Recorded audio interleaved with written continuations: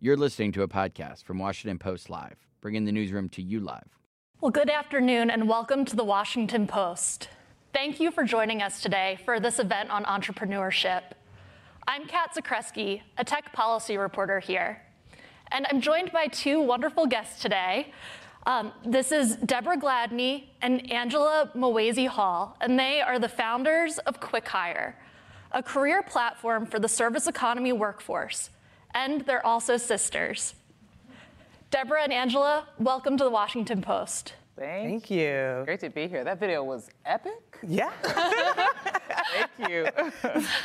Well, thank you so much for joining us. And, I'm so excited to hear a little bit of your story. As someone with two sisters, I can't imagine ever starting a company with them. I hope they won't be offended to hear that. So I'm excited to hear how this came together. And so, just to kick things off, Deborah, can you tell us a little bit about how the Quick Hire service works and matches workers with jobs? Absolutely. Again, thanks so much for having us here today. It's an honor to be here. A little bit of how it works. So it is a service economy platform. So what that means is we help job seekers in the service economy, primarily retail, hospitality. We help them connect to jobs, and we go beyond that. So we help them progress in their careers. So both Angela and I were children of immigrants. Our parents, they raised us with service economy jobs. I spent a lot of time in retail, and looking back at my experience in retail, had I known that there were pathways to mobility, such as opportunity for becoming a district manager or what have you, I perhaps would have taken a different route. But it's about creating the visibility and showing people that there is a lot of opportunity with the skills that you're acquiring today. So that's really what our platform is aiming to do. Mm-hmm. And Angela, I hear that you had the idea first for Quick Hire a few years ago. Can you tell me a little bit about where the idea first came from? Yeah, so I have a background in education and career advisement, and I was working in inner city high schools in Los Angeles. So at the time, I had a specific situation that happened where a student came into my office. She was looking for a local retail grocery store opportunity, and she didn't have a computer of her own. So she came and gave me all of these paper applications asking, can she help or can I help her? And then also she wanted to borrow my computer. The school was severely underfunded at the time, and there was so many lengthy, tedious applications that they sent her to. And so it struck me in that moment that while it's been quite some time since myself, Deborah, our parents have worked in the service economy, the way to get jobs are the same. And not just finding that job opportunity, but also finding opportunities for progression. So in the schools, if you were college bound, there were so many resources that were given to those students. But if you were going straight into the workforce, it was like, good luck to you. And so I told this to Deborah, and I was like, this service of this area of the economy is severely underserviced, and so we have to do something. And so that was probably about 2017, and I kept telling her, hey, this would be great, and hey, we should do this, and but it was 2020. She actually gave me a call at 4 a.m. I told her not to tell this story. Because she woke me up in the middle of the night at 4 a.m. Saying that now's the time, that we had to help millions of people not just find opportunities, but also those that needed to reskill and pivot in their career. And so you said that call came in 2020, which of course was when we saw the onset of the global pandemic, a time of immense economic uncertainty. How did you decide to take that risk and start a new business then? Mm-hmm. So when Angie first came up with the idea back in 2017, I always thought it was a really great idea. I knew that it was new, I knew that it was fresh, and just because we were the target market, I knew that it was going to be extremely helpful. However, we also knew that HR tech is a relatively noisy space. There are a lot of players, a lot of big players, and so we knew that timing was going to be a big thing. And so when the pandemic happened, we saw unprecedented shifts in the labor market. And so we knew that this was going to be the time to introduce a new way of looking at talent, literally, where we're looking at talent in the service industry as people and not bodies.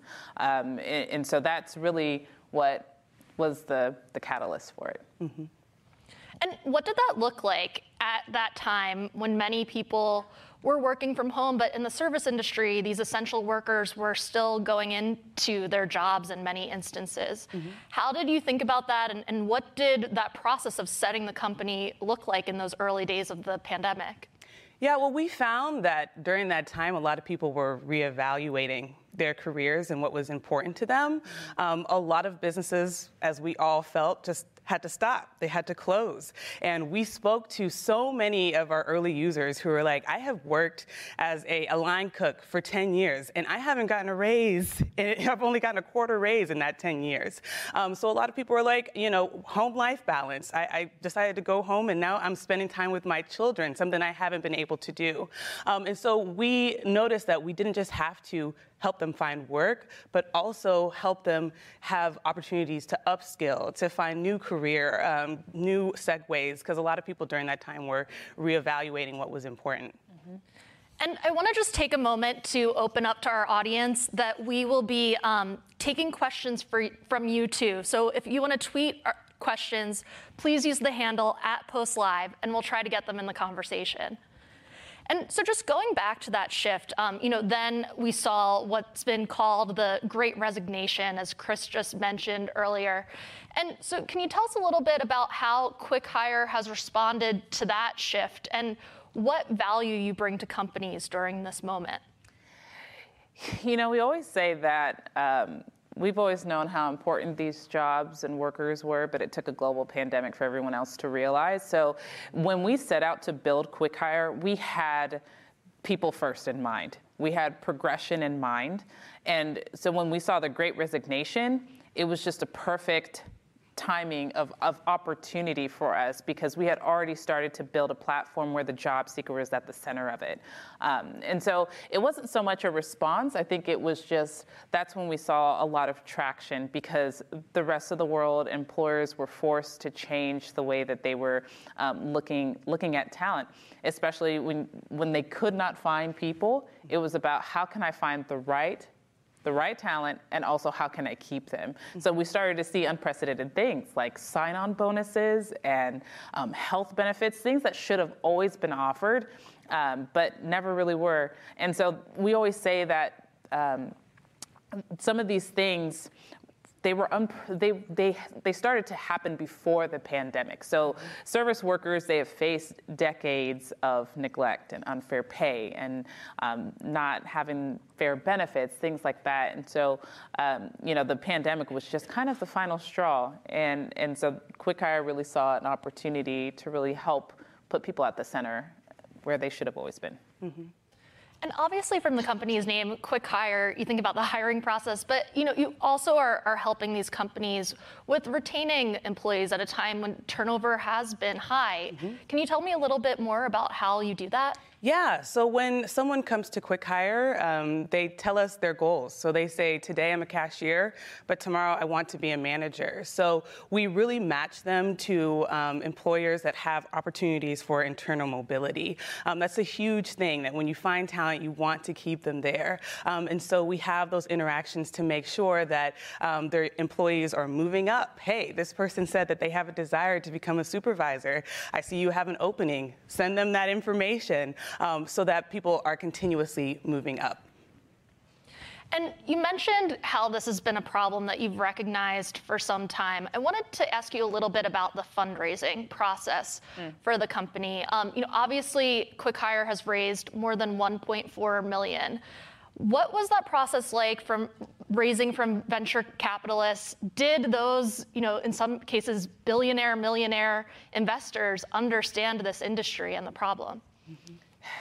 I think that there were so many layers to our fundraising process. Obviously, there was the barrier of just preconceived notions when it comes to hiring platforms and thinking that it's just another hiring platform. So we had that barrier in a way, and really trying to show that we were different. But not only that, just fundraising in general, we had no knowledge, no connections whatsoever. And but it's almost like we were treated as if we should know. So it was extremely challenging. You go on a lot of these VC websites. Some of them don't even have contact information. So you can already tell that some of it was insider, where you had to have existing connections. And so for us, it was just like, you know what, we may not have these connections and we may not know. So what we're going to do is just keep building. And hopefully, the doors will eventually open. And so that's really what happened for us, is that we're just going to build. And eventually, there was a story about us, and that is how the first investor reached out to us. But it's really an area that is, I would say, inundated with a lot of barriers for entrepreneurs. Mm-hmm. And, just to put this into context for our audience, Black female startup founders received just 0.34% of the total venture funding invested in the first half of 2021. Thinking about those barriers, what changes need to happen in the venture capital industry to improve diversity?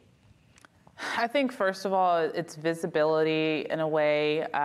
Even just how we're creating visibility for service workers for having opportunity, it's kind of the same thing, where just making connecting to investors more accessible. Mm-hmm. When we first started, it was such a taboo of like the cold pitch email. It was like, you need to have a warm intro through somebody, but it's like, what if I don't have the existing connections? So even just changing the way that we're thinking about, introducing people to the venture capital world. So I think that's part of it. Obviously, representation is a huge thing, which I think we're starting to see a good shift in, as far as who the decision makers are, who has a seat at the table when it comes to the investment decisions that firms are making, is a huge difference. Mm-hmm. But yeah, I think even just you're starting to see things like office hours, and I think the more that we can do that, just having office hours where founders like myself, who may not know the process, can book time with investors and just ask questions in a judgment-free way, is extremly important. But then at the end of the day, we got to write the checks. Yeah. You can mentor all day long, and I think honestly, a lot of minorities are over-mentored, but underfunded. At the end of the day, we have to write the checks. And even now, where we're going into what people are worried about, a recession, you're starting to see a lot of the dollars peel back because we are deemed as risky investments. Mm-hmm. So again, I think it's one of those things where writing the check matters, and seeing startups that are diverse and minority-led is actually a win. Don't you want to have a business that has that's run by people that have diverse experiences, who can approach a business through different lenses, and seeing that as a competitive advantage versus a risk? Yeah. That's a great point. I remember in the wake of the murder of George Floyd, there were entrepreneurs who said to me they were seeing these VC firms coming out with big statements, and they would say they've got to make the hire and send the wire, and really follow through there. And it sounds, like you're making the same point. Absolutely. And I wanted to ask you, too, about just being located in Kansas. I mean, I know a lot of the VC funding is really concentrated on the coast, primarily in the Bay Area. Mm-hmm. How did that affect your process of getting off the ground and making these kinds of connections? Made it even harder. So much harder, because even the investments that were happening in our area, a lot of people aren't used to doing tech investments. And so there was a little bit of even teaching people about what we're doing and how they can invest in us and all of that. And for people to, we're reaching out to people outside of Kansas to check us out. And they're like, oh, there's talent in Kansas? What's in Kansas? Yeah. And I'm like, excuse me. They can't build a team in Kansas. Like, yes, we can. So I think there was extra hurdles and extra barriers, but there are a lot of great funds that are specifically investing in areas that are underfunded. And so we were able to tap into them because they were having those efforts. Exactly. Rise of the Rest, I know Steve Case is about to come up, but they're a great example of funds who are really leading the way and leading the charge, and also seeing the benefit and looking at overlooked geographic regions and seeing that there's a lot of opportunity. Mm-hmm. And I've heard, sometimes for founders, there's that cliff after you raise the first seed round of VC funding. Are you thinking about raising a next round right now, and what does that process look like? We're always raising. But yeah, it's obviously something that, we're always thinking about.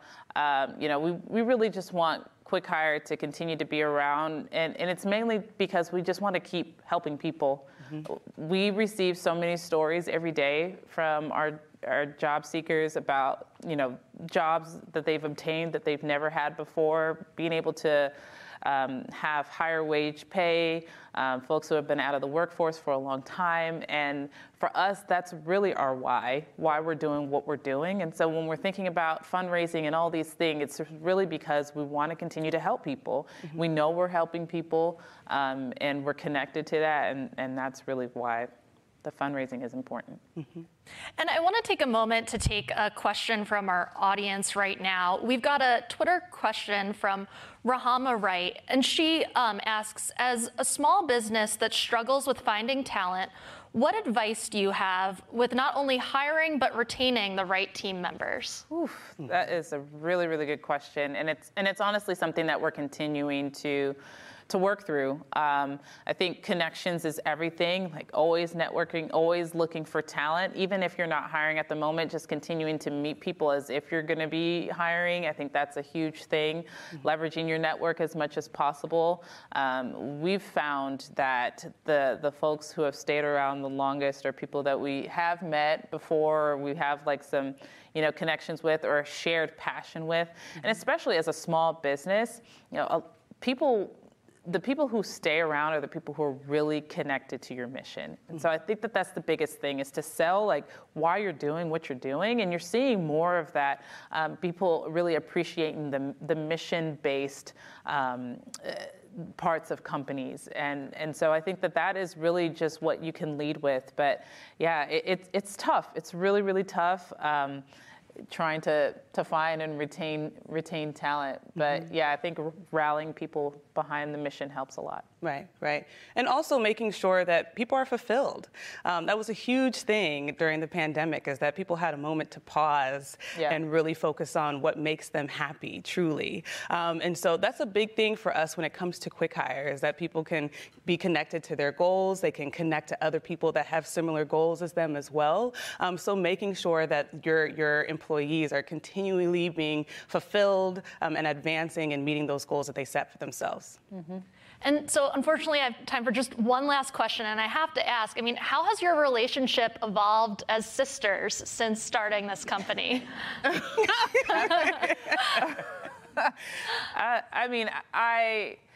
We say all the time that this is our first company that we've built together, but we've been building all our lives. We built a singing group. We were in sorority together. Like, we've done all these things. We've always been extremely, extremely close.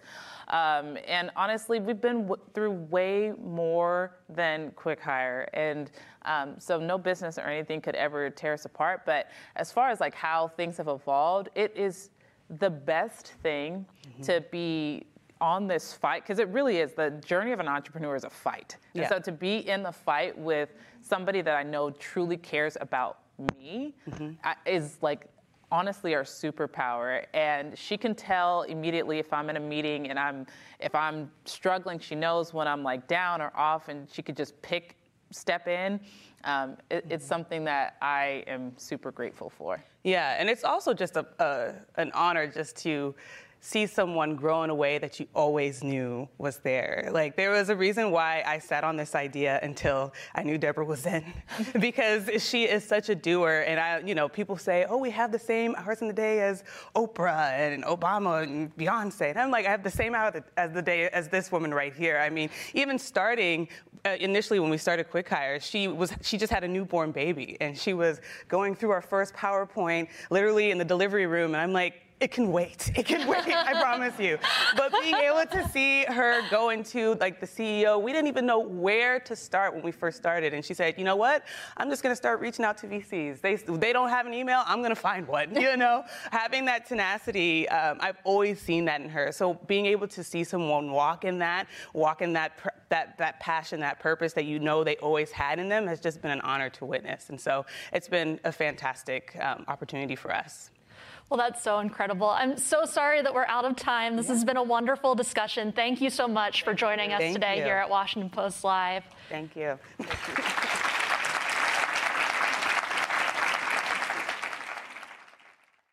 The following segment was produced and paid for by a Washington Post Live event sponsor. The Washington Post newsroom was not involved in the production of this content. All right, good afternoon. Thank you all for being here. I'm Tara Walpert-Levy, and I lead the America's Business for YouTube, and I am thrilled that we can be here together in person to talk about this entrepreneurial boom, right? It's been a while, so it still feels very special. And I'm excited to talk in particular about an explosive segment of this entrepreneurial boom, which we know something about, which is this new creator entrepreneur. And some of you have probably heard the terms thrown around, creator ecosystem, creator entrepreneur.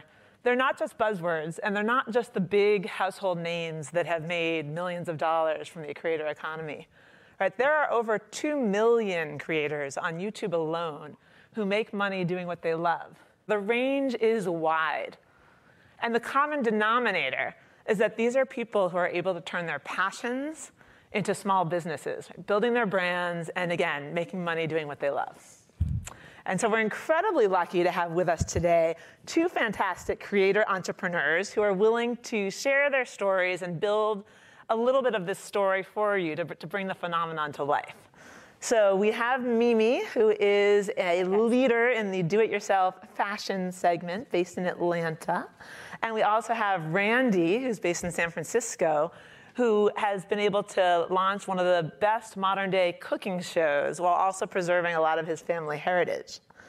I think it's going to be fascinating to hear a little bit about how each of you started with something you just had passion for and transformed it into a successful career for you and your families, just like so many others. So please join me in welcoming Mimi and Randy. Thank you. Thank you so much. Thank you.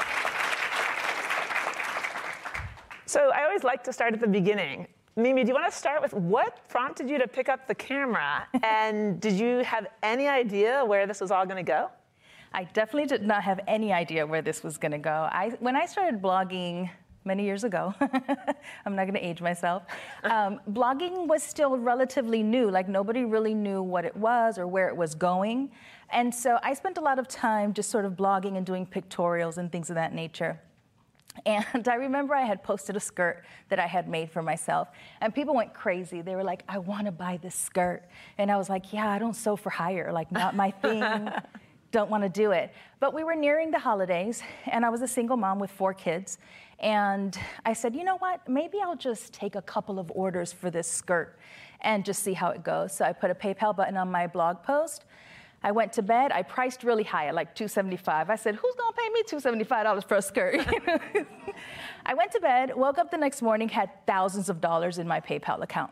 Amazing. Awesome. And I was like, well, who's going to sew the skirts? So when I tell you everyone in my household was sewing, the kids were cutting, everybody was working. I got them done. I sent them off, and I said, I never want to do that again. But understandable. Very. But in that conversation with myself, I thought, what if I could just teach them to do it? Yeah. And so that's where the idea to create my very first sewing tutorial started. I love that so much, especially because it was the heart of your idea and your creative and your business, but also like has given so many other people, right, their own like either creative outlet or business on their own. Absolutely. Super cool. Randy, what about you? So we started during the pandemic.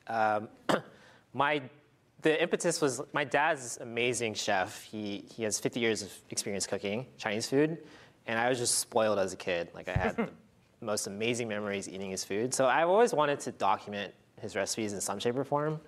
And then, yeah, during the pandemic, actually, it was a pretty scary time. You know, our business completely shut down. My wife was 3 months pregnant with our first kid. We were living off of savings, unemployment. So it's pretty terrifying. But I think in that uncertainty, it gave me a lot of space to think about what I wanted to do with my life and what kind of legacy I wanted to leave. Yeah. So the more and more I thought about it, the more excited I got about the idea of marrying the experience I had in digital marketing and video with something that I wanted to do for my whole life, which is celebrate my dad's legacy and preserve his recipes. So yeah, that's really how we got started. It's amazing. And I'm going to stick with you and then go back to Mimi with really the same question, which is, as it's grown, I mean, you are rapidly approaching 1 million subscribers. Like, it's a real business now. Has your mentality changed about it at all? Like, have the capabilities or people you need to surround yourself with changed? I think as we saw really rapid success, I think it just, from the beginning, I treated it like a full-time job. Like, I was 100% all in on this business, and I knew it was going to take like several years to monetize. But it just happened a lot quicker than I thought. So it's like, well, if we've reached that goal, like, what's the next goal? So I'm just like constantly running through the exercise. Do you have help? I mean, where? Yes. So okay. In the beginning, for like the first, so we're not even 2 years old yet. So we launched on September 1st, 2020. For like almost a year, I was doing basically everything by myself. Yeah. I was like 60-hour weeks, like editing, filming, promoting the videos, like writing our blog posts, translating. My cousin helped me translate. And then as soon as I could hire help, I did. So now we have a team of 10. Amazing. We have editors, we have writers, we have people who help us with brand partnerships, social media posting, like all sorts of things. And I'm just really grateful now. Like, I think for me, that's a step in the right direction because I have 2 kids. You know, I want to be present with them. I want to be, you know, have breakfast with them and not stress out, have weekends and not stress out. And I think, and also, it also allows me to scale the impact that we have as well with the team. Mm-hmm. Well, and it's interesting that you went so quickly to it. I mean, one of the biggest pieces of advice that we offer entrepreneurs on YouTube is to hire people sooner for all the reasons that you said, right? To prevent burnout, to spread the impact, all of those things. That's awesome. Mimi, what about you? I think it's been a very different road. Like, you guys will hear a couple more times how I've been in this for a while, going on 10 years, and I'm like the old lady at the club. So things were very different for me, right? It wasn't sort of the way that it is now. I didn't have all the tools and the resources and the platforms that are so readily available to us now. So for me, it was a little harder in just that I had to figure it all out. It was completely new to me. Filming was new to me. Editing was new to me.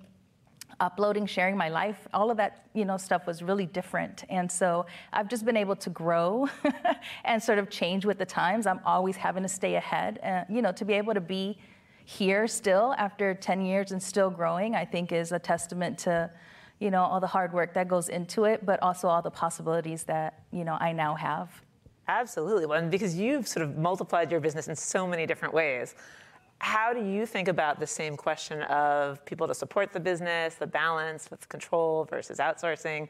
How do you think about surrounding yourself with people who can help? You absolutely need to surround yourself with people. I hit the jackpot when my husband and I were dating. He wanted to learn to sew. And I was like, okay, that's cool. And then he quickly started editing and photographing me, and then he became a sewing instructor, and I was like, this is great, and I don't have to pay you. We're supposed to be talking about contributing to the economy, but okay. Right, exactly. I contribute in other ways, I suppose. You contributed in a lot of ways. But it's hard, right? And so the faster that you can find people who are just as inspired as you are and just as excited about what it is that you're doing and want to help you, take the help. Like, start figuring it out early. Now we have a really great team, people who support us, who are always coming up with really great ideas for the next thing, right? Because we're always thinking, what's the next thing? Please start early. It's really important to have a good team behind you. Well, all right. And so both of you, in your own ways, have had either rapid or not as rapid, but frankly pretty rapid. You had the overnight success with the skirts. Exactly. But you both had a lot of success. And it's interesting because we can see the explosion in the creator economy on YouTube alone, right? I mean, there's something like 400,000 people whose full-time job is being a creator, and that doesn't include the multiplier effect of all the people you just described whose help you're entailing. either in a paid or a not paid environment. But I know the rest of them are paid. But what I'm curious about, and actually here's a fun fact, fun party fact that I never thought I would quote from TurboTax as a fun party fact, but I did happen to see something that said in the last couple of years, TurboTax reported that the number of people who report their primary income as being a creator or an influencer or the like has more than tripled in the past couple of years, which is just amazing, right, given the growth that we've continued to see and that we're building off a pretty large base. Do you see that? Like, do you have friends who are in the business? Like, do you see the growth of other creators on YouTube? And what, if any, patterns do you see as you look around and see those businesses growing? I think for me, it's been like one of the blessings I didn't anticipate of having a channel like this is just getting to meet other creators. Like, I 100% would not be as successful as I am now had I not met other creators, because it can be kind of a lonely journey, you know? Yeah.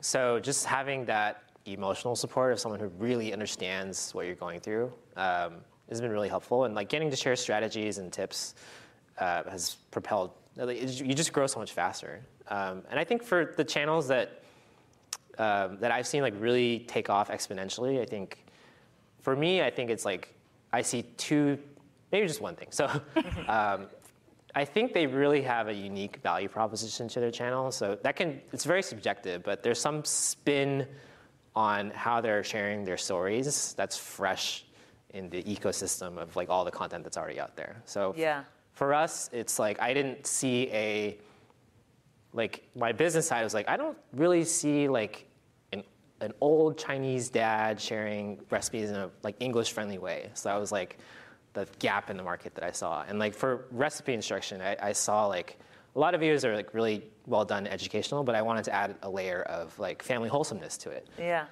So I think for us, that was like part of our unique value proposition, and I think that's what helped propel our growth so fast. But yeah, I think channels that have some sort of like uniqueness to them.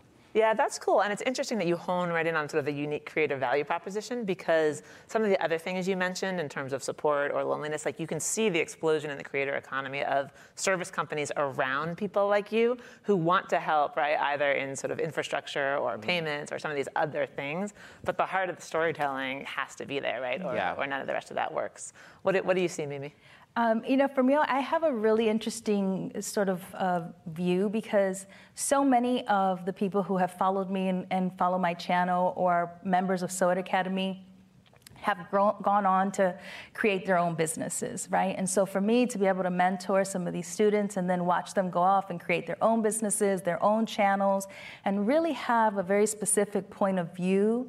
And above everything else, I think there's a level of authenticity that is different now, where maybe a couple of years ago, being an influencer just seemed like a cool thing to do. I don't think everybody really understood the amount of work that goes on behind the scenes to produce that amount of content and that quality in that amount of time. And I think there were a lot of people who said, oh, that's my favorite fashion influencer, I'm gonna just mimic what she does. And the problem with that is that at a certain point, you're going to realize what it takes for that fashion influencer to be where she is. And unless you know and are willing to do those things, you're going to get to a point where you're like, oh, well, maybe this is not what I want. Whereas if you start something and do it because you truly love it and you would do it no matter what, then when things get hard, because they will get hard, just like any other business, right? You need to be able to really like and love what you're doing, and to really be committed to continuing, even when it's hard or when people aren't liking and commenting or following, So I think I've been able to see that sort of shift. I love that. That's an incredible pay it forward message. All right, if we were going to leave this audience with one quick thing, because they're going to hear a lot of content between now and the end of the day, when they're home telling whomever about what they heard today, what's the one thing that you want them to remember? Randy, we'll start with you. I think, storytelling has been around for thousands of years, and it's going to continue being around for thousands and thousands of years. So I think in this current time, it's never been easier for people, ordinary people like me, to turn something they're passionate about into this, exploding business. And I think this democratization of access and storytelling is really beautiful. And I think I would just love to see more support around that ecosystem and more support for creators like me. Love that. You know, I was a teen runaway. I was a survivor of domestic abuse and sexual abuse. I was a teen mom. I was homeless 3 times in Los Angeles. My goodness. And now I'm the founder and CEO of a multi-million-dollar brand. Let's go. And YouTube helped me create that, right? YouTube helped me not just grow my following, but it helped me build those businesses. But on my channels, what I do every day is I work to inspire and encourage other people that look like me, that sound like me, to be able to start their own sustainable businesses. And that's why I think it's so important for people to, you know, encourage us and support our channels. Thank you. Because at the end of the day, really, you know, we're just helping each other create, you know, revenues for our family. And that's really important. So please like, comment, and subscribe. Go. And support. I couldn't add to that. These are amazing stories. Thank you so much for sharing them. Thank you for everything that you do. It is the passion that you have for your job that enables me to have passion for my job. And I'm just so grateful that everyone here got to see a little bit of that today. Thank you so much for having us. Thank you for having us. Thank you.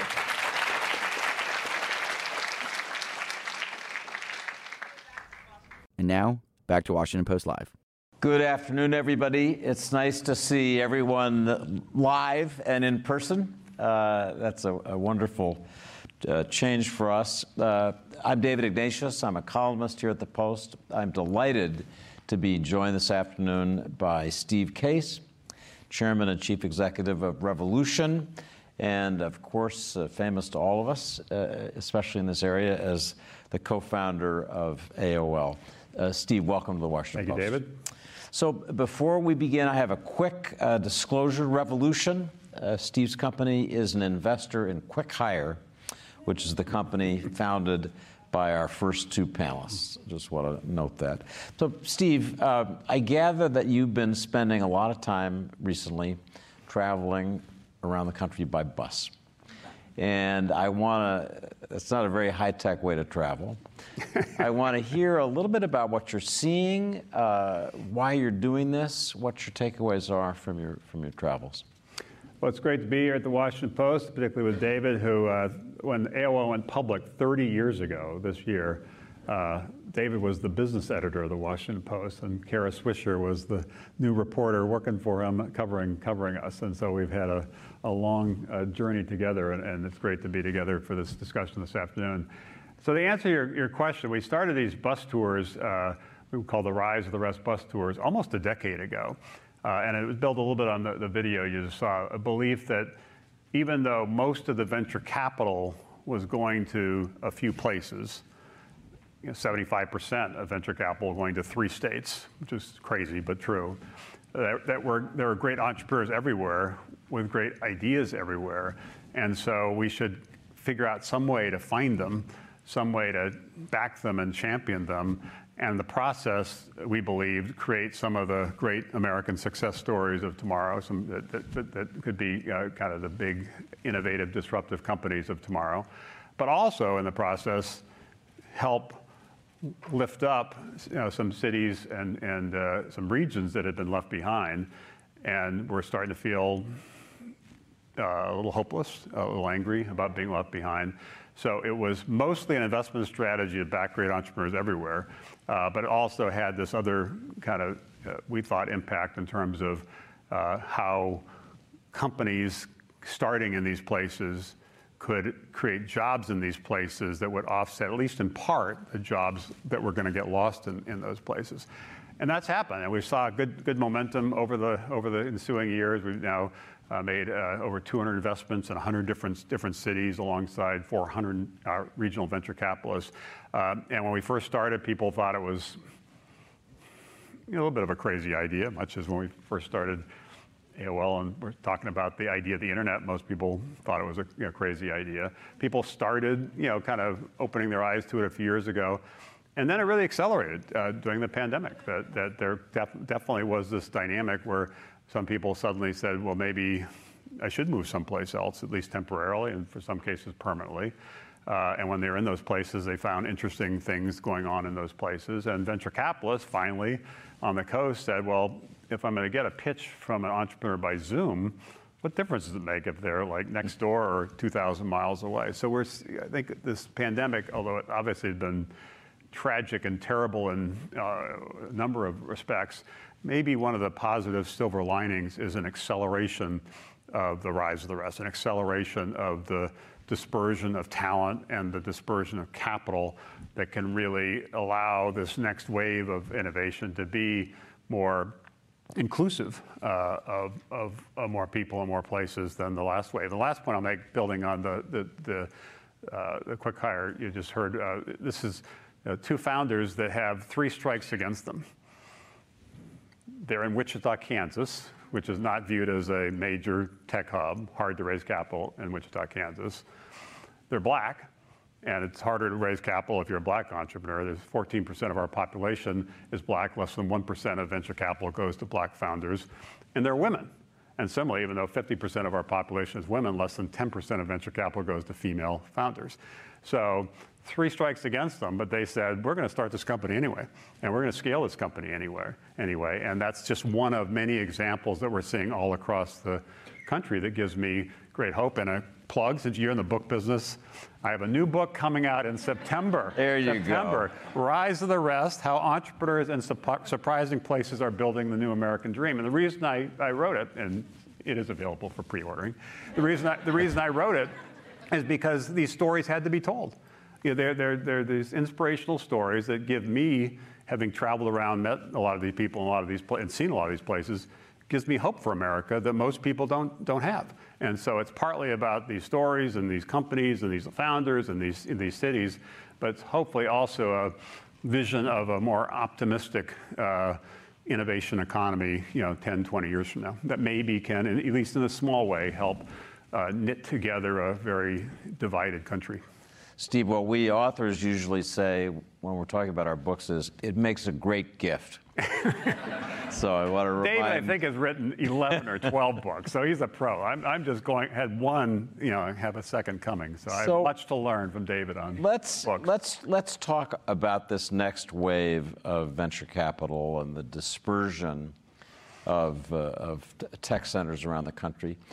As you've looked at tech centers in unusual places like Wichita, name your place, what are the ingredients that make for success? What does that business need to have in terms of community support, educational support, that will give it some momentum?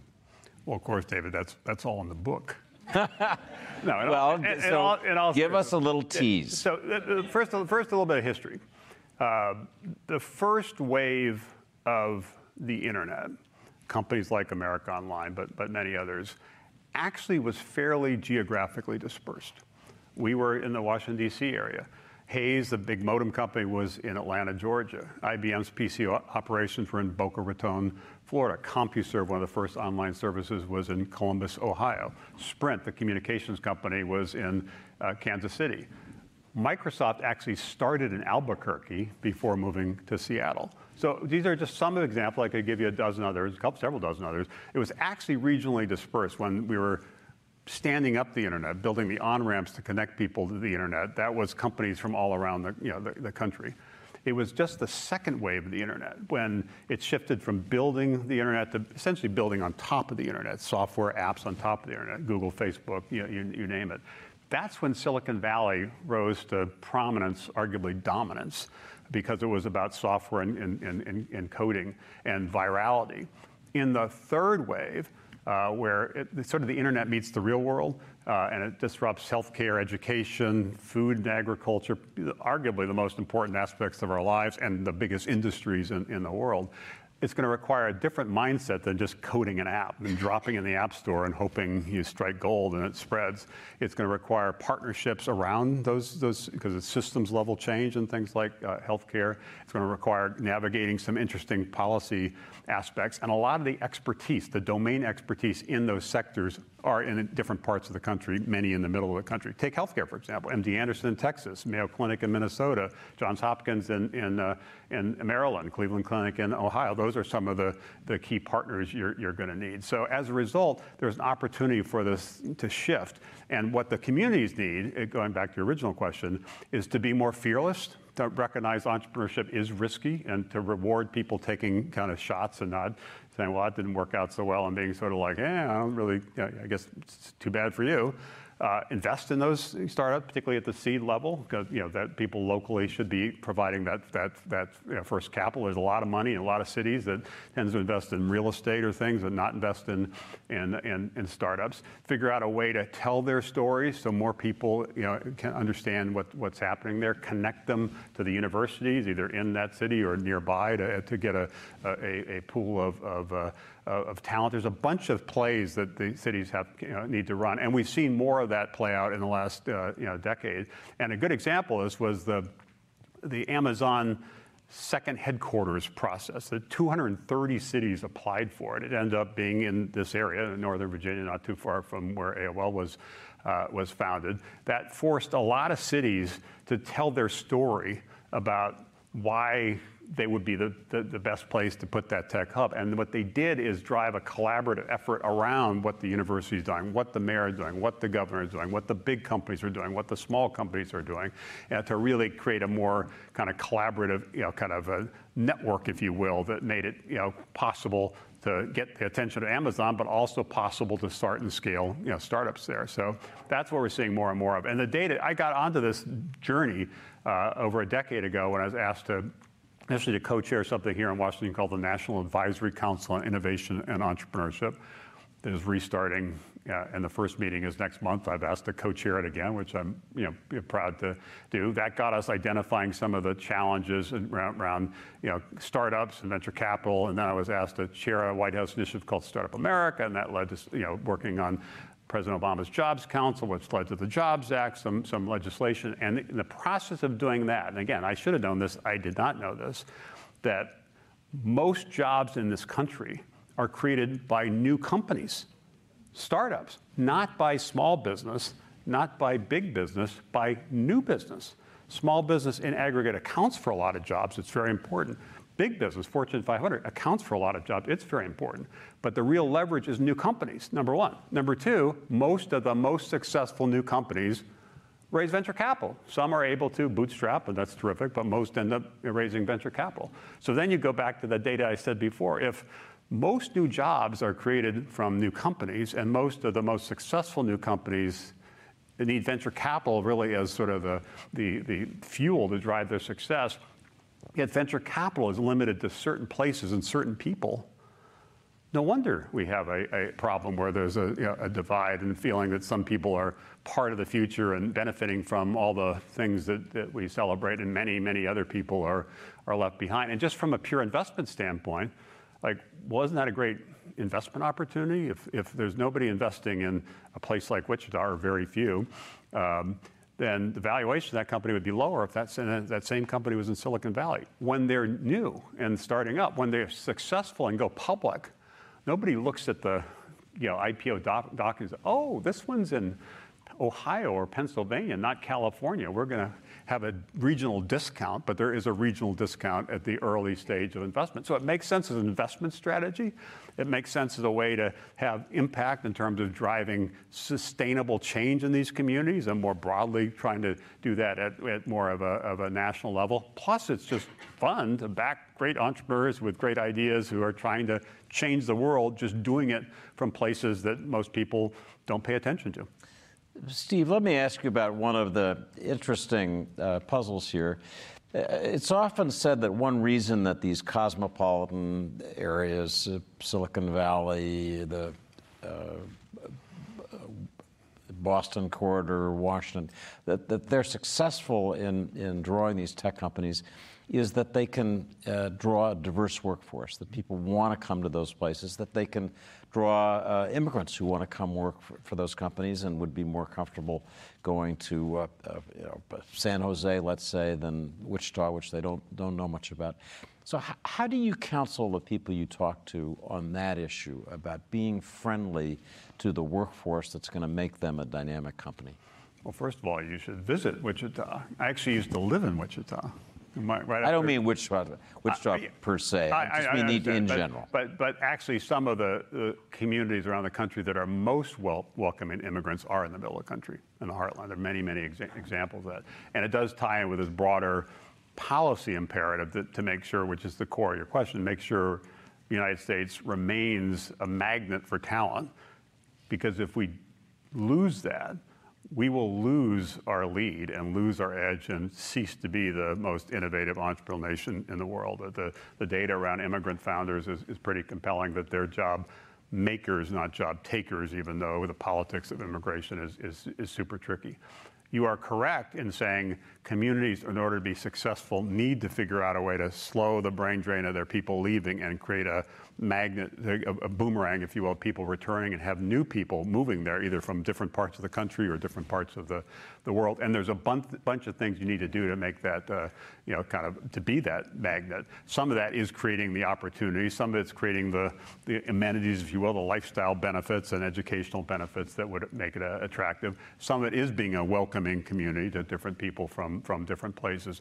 And there are some communities that we've talked to, that we've visited, that are concerned that some of the issues, social issues that are becoming really more challenging do make it somewhat more difficult for some of those communities that are on the rise to continue to rise. So it is something to watch, but I think you'd be surprised if you wanted to join us on one of our bus tours, that how diverse the populations are. In fact, the populations in some cities that we've invested in, like Baltimore, Atlanta, New Orleans, are far more diverse than the population in San Francisco or other cities that are viewed as more tech hubs. And as a result, not surprisingly, our data is about 45% of the investments we've made through our Rise of the Rest seed fund have been in founders of color or female founders, even though the data, as I mentioned before, it's still not what it should be, but it's way better than most. That's because these communities tend to be more diverse, and entrepreneurs are emerging in those communities that are building some of the most exciting companies in the country.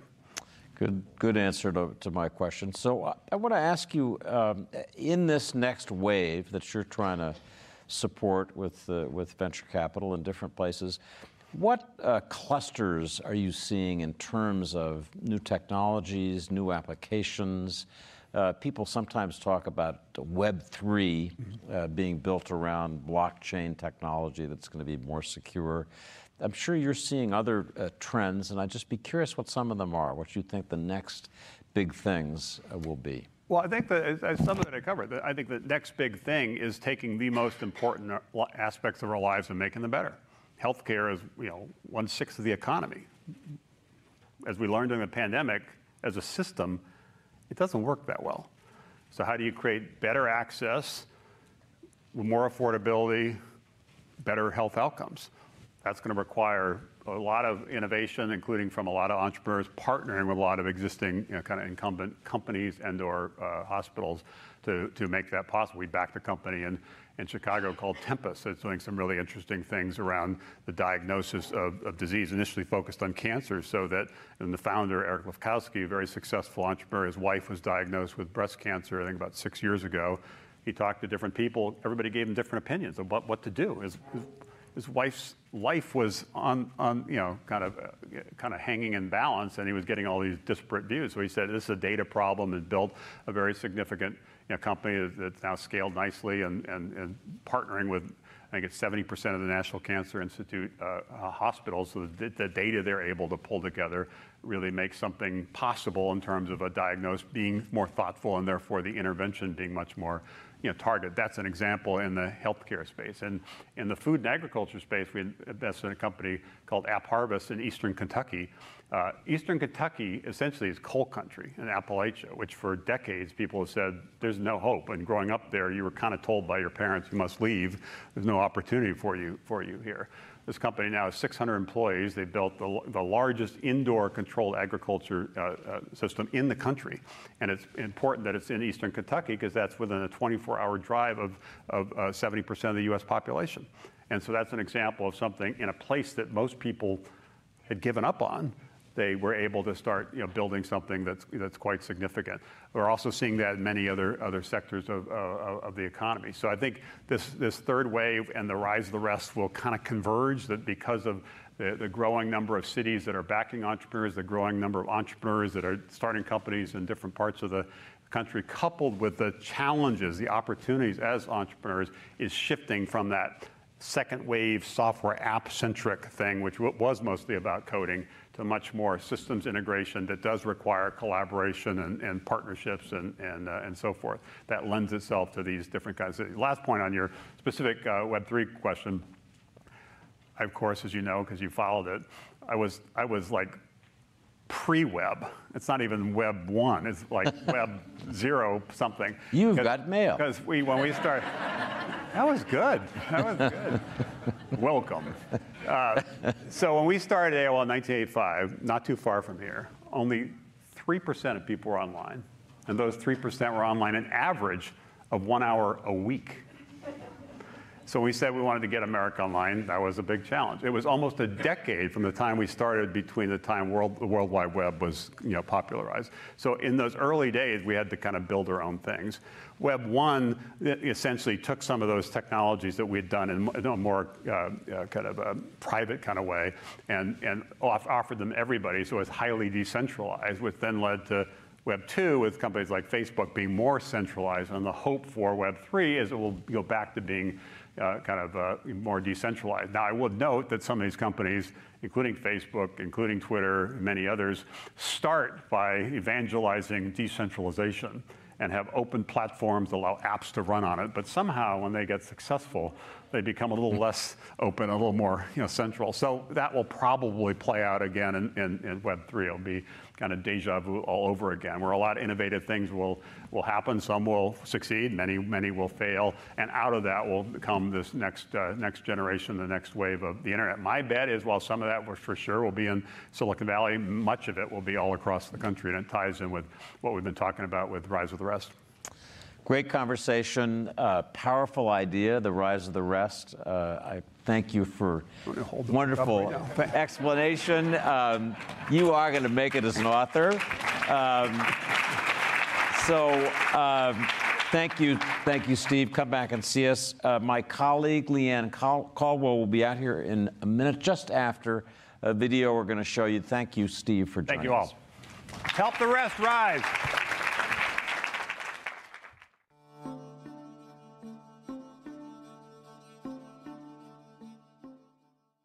Hello, welcome everyone. My name is Leanne Caldwell. I am an anchor here at Washington Post Live, also co-author of the Early 202 Washington Post newsletter, and I'm here with Heather Boushey, a member of the Economic Council of Advisors to President Joe Biden. Thanks so much for being here. My pleasure. Thank you. And a reminder to our audience that we do want to hear from you. If you're watching in the audience or online, tweet at us at Post Live. So, Heather. Yes. The economy is obviously the top news in most people's lives. You outlined some good things that are happening in the economy. So what are those little nuggets that the White House and the administration thinks is good right now? Well, certainly. When the president took office, his number one goal was to get the economy back on track. And the first goal was to contain the pandemic, make it possible for people to get back to work, for businesses to get back to the job of doing their business. And we've been able to see significant job creation, and we've been able to see the unemployment rate come down. The unemployment rate is still at 3.6%. Forecasters, earlier in 2021, in 2020, we're predicting that it would take years for us to get below 4% unemployment. So that's a very significant and important accomplishment, because most of us get most of our income from having a job. And so making it possible for the unemployment rate to come back down, for people to go out there and get jobs, that is really core to family economic security and is a good, important indicator of the strength of the economy. At the same time, we've seen that because of the steps we took to make sure that families and businesses and communities had kind of the insurance that they need to get through the pandemic and other things, household balance sheets are strong. And that means that families have been able to weather numerous crises over the past year. We didn't know what the shape of the pandemic would be, but yet we had Delta, and then we had Omicron, and then we had this unprovoked war that Putin's been waging in the Ukraine, all of which have had shocks to the economy, and yet we've been able to see growth continue. We've been able to see growth in jobs to continue. So those are some of the good, strong points of the economy. Are some of those strong points, though, especially the low job numbers, is that also leading to one of the toughest parts of the economy, which is inflation? Well, inflation is certainly the hardest thing facing the economy right now, and the president has been very clear that it is his number one priority to do what he can to deal with inflation. But we have to remember that we have inflation today because we had a global pandemic.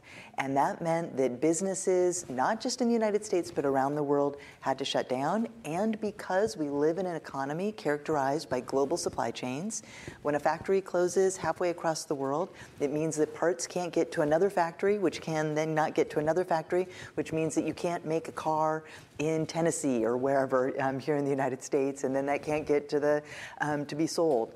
So we know also that inflation isn't just a problem here in the U.S. It's a problem that our economic competitors are facing. So I say all that to say that yes, our strong employment numbers mean that people have income, and so they're out there buying things, and they're shifting their demand a little bit now from goods over to services. But fundamentally, this is a supply side shock, and it's being exacerbated by the situation in Ukraine, which has, of course, upended oil markets globally. Over the past week, we have heard that a recession is not inevitable. So why is it not inevitable? Well, because family balance sheets are strong, because we've been able to get the unemployment rate down, we're starting from a relatively strong position right now. So, because we've seen the economy able to weather some of these storms that have come over the past year, that gives us some confidence that should oil prices continue to be high or maybe go up, which would be horrible, but we think that there's enough of wiggle room that businesses and families will be able to make it through because they have resources to fall back on.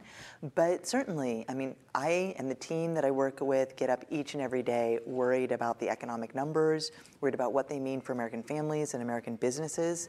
And as an economist, it's part of the job description to worry about when the next recession will happen. But right now, we remain optimistic that we will not have to see something that will lead to the kinds of scarring of American families that we really don't want to see.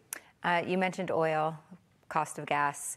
The president is considering a federal gas tax holiday. This is something that Democrats House Speaker Nancy Pelosi is very conflicted on, thinks that the savings will not be passed on to the consumer. Are you confident? Well, is the president going first to invoke this? So the president, he has said that he's thinking about it and a decision will be made soon. Let's be clear, he has taken a series of very significant steps to deal with the crisis at the pump around the country. And we've seen, again, because of the crisis in Ukraine, we've seen that this has upended global oil markets. It's affected supply. It's also affected prices. And, the president has done a number of things. We're releasing 1 million barrels of oil a day from the Strategic Petroleum Reserve. He has worked closely with allies around the world for them to also release barrels from their reserves. He's made it possible for gas stations around the country to sell gasoline that has a little bit more ethanol in it, so it's a little bit more cheaper at some stations around the country, so that helps. And, of course, he sent this letter to oil refiners saying, hey, you all are making a lot of profits right now. And yet there's a gap, an historically large gap between the price that you are paying for that oil and the price that you are charging, after you've refined it. And so he has asked Secretary Granholm at the Department of Energy to meet with the oil refiners and to have a conversation about what they can do to get prices down. So these are all the things that he has done, and the gas tax is one of the ideas. I mean, there's only so much you can do when you have to buy a commodity that is priced on a global market. And that therein is the fundamental challenge, is that because we all use gas in our cars or in all sorts of things, and oil, we are victims of these global prices. And that's also why the president has been so focused on moving away from fossil fuels towards clean energy, where if we do it the right way, we can have more control over the supply of that energy over time. Are you confident that if this federal gas tax is implemented, it's about 18 cents per gallon, that those savings will be transferred to consumers? Well, what we've seen is that in states that have done a gas tax holiday, by and large, those savings have been passed on to consumers. Now, you're asking exactly the right question. It's one that certainly as an economist I'd be very concerned about. Just because the tax goes down doesn't mean that the gas station needs to charge less. But one of the things about when you go and buy gas at the pump, it actually is the case that gas stations tend to price their gasoline competitively. So if I'm a gas station and I don't have to pay that tax and I lower my price, you're going to be under pressure to lower your prices as well. So I think there is some hope that we will see that pass through, but that's certainly one of the issues. The other issue, of course, is that because of the energy crisis, we need to make sure that as we're thinking about these policies, we don't want them to further add to any of our challenges. I cover Congress, and Republicans often say that the administration wants high gas prices. They want this because they think it is an excuse to move to renewables, to a cleaner energy. What is your reaction to that? Do you think that the short-term pain will provide long-term gain? Well, I think the president has been so clear that rising gas prices is a priority for him, that should dissuade anybody from thinking that he likes it or thinks it is a good thing. But none of that changes the fact that for our national economic security, for our national security, we have to be thinking about all the different ways that we can transition to clean energy. And the president has been very committed to that. One of the most exciting things, and there's many exciting things about the bipartisan infrastructure law, but one of them that I've been very excited about is creating a network of electric vehicle charging stations around the country so that people can not only buy EVs, but that they can go out and get them charged where they need to on highways or in communities around the country. So he's taking those steps to make it possible for us to make that transition, but he's certainly not happy that gas prices are going up. And he said that, my gosh, if he said it once, he's probably said it 100 times. I want to switch gears a little bit, but something that the administration is considering. Will the president further reduce or eliminate tariffs on Chinese goods? Well, so here is another one where the president has said that he is working on this issue. We know that the prices that people pay in stores, if there's a tariff on that good, then the price might be a little bit higher. But here's another one where the exact same question that you just asked about gas also apply. So if you eliminate the tariff, will the lack of that tax be passed on to consumers? And I think with gas, it's a little bit easier because everybody buys gas at the gas station and they have to compete with one another. Whereas with the tariffs, it may or may not be as easy for people to see, because I'm guessing most of us here in this audience don't know exactly what has a tariff on it and what doesn't. So how you know whether or not you're getting a good deal.